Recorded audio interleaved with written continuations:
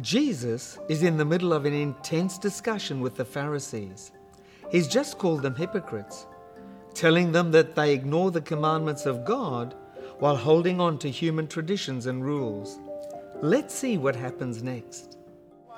But he continued, "You have a fine way of setting aside the commands of God in order to observe your own traditions. For Moses said, 'Honor your father and mother,' and anyone who curses their father or mother is to be put to death. But you say that if anyone declares that what might have been used to help their father or mother is korban, that is, devoted to God, then you no longer let them do anything for their father or mother. Thus you nullify the word of God by your tradition that you have handed down. And you do many things like that." The law of God says that you should honor your father and mother. This is the law that God had written in the Bible.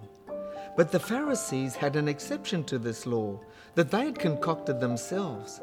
This was part of their oral law.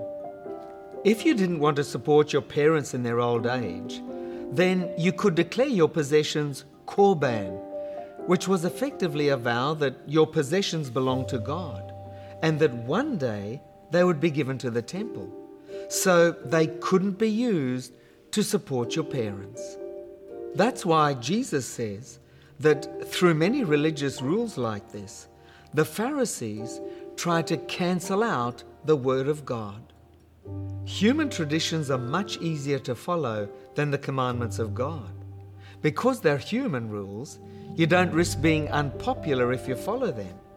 But Jesus taught that we should follow the Word of God and the Word of God alone. And the worst human traditions are the ones that nullify or cancel out God's Word. Like the practice of korban, these traditions are usually based on our own selfishness rather than love for others and the true keeping of God's law. So, have you ever found yourself justifying in your own mind an action that you knew was wrong? Think about how you resolved that issue. And here's the question: did your decision agree with the Word of God?